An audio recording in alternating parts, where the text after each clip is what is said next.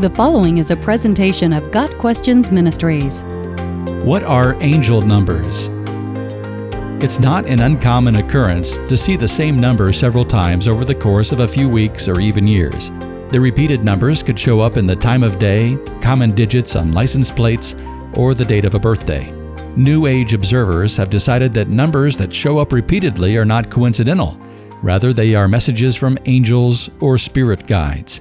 They claim that these guides nudge you to look up at the right moment to catch a glimpse of these numbers. New Agers even give ideas as to what these numbers may mean. There are several problems with a belief in angel numbers.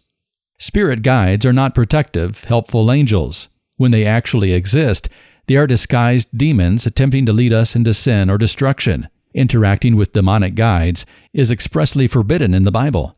James 4 verse 7 tells us to resist such beings, not trust and follow them. Numerology is an occult practice and has no basis in Scripture and no place in the Christian life. Although the Bible uses numbers such as 7 and 40 to represent specific things, this does not mean that every number has a hidden meaning. Numerology is a form of fortune-telling which the Bible absolutely condemns. God communicates with us through His Word, not the face of our alarm clock. He established the Bible to give us what we need to know about Him, and wise counselors to help us apply the Bible to our lives. Nowhere in the Bible does it suggest God communicates through hidden meanings in numbers outside the Bible. Seeing repeated numbers doesn't mean an angel is trying to get our attention, or a demon for that matter. It most likely means we've remembered the number or have sensitized ourselves to it. Like when you buy a new car and suddenly start seeing your car everywhere.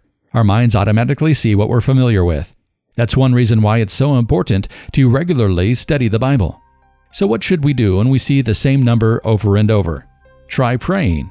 If the number reminds you of a particular person, pray for that person. If the number is on a license plate, pray for that driver. Or pray in thanks to God that He protects us from Satan and the demons.